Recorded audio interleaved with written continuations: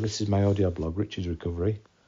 It's day 199, and I'm talking today about having a beer with my son.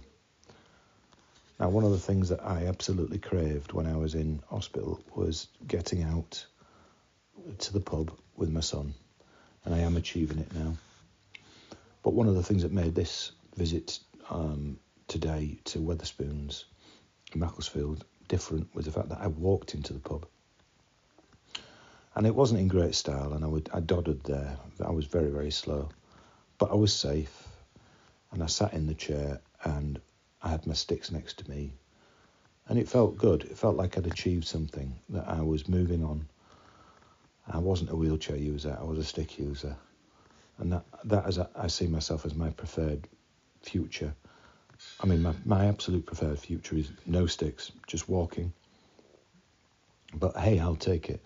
If I'm steady and I'm able to move around fairly reasonably well, safely and a little bit quicker than I'm doing at the moment, I'll take it. So it was great to go and sit in Wetherspoons with Alistair and be a non-wheelchair user.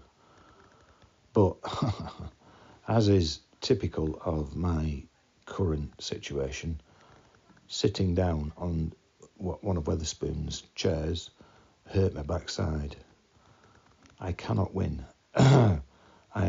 Yesterday I was driving to Halifax and back, to Huddersfield and back, and my backside hurt me.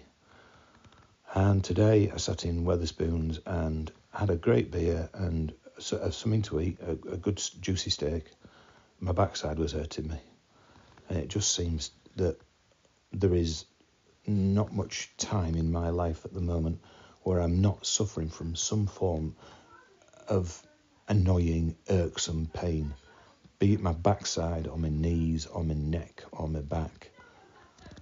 I really do feel like there isn't any easing off, that my body is still being assaulted by this stroke and the myopathy.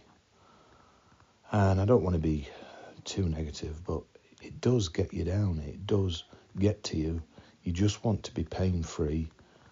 And these pains are not excruciating, but they're there, and they absolutely piss you off. Sorry to be so negative, but we move on.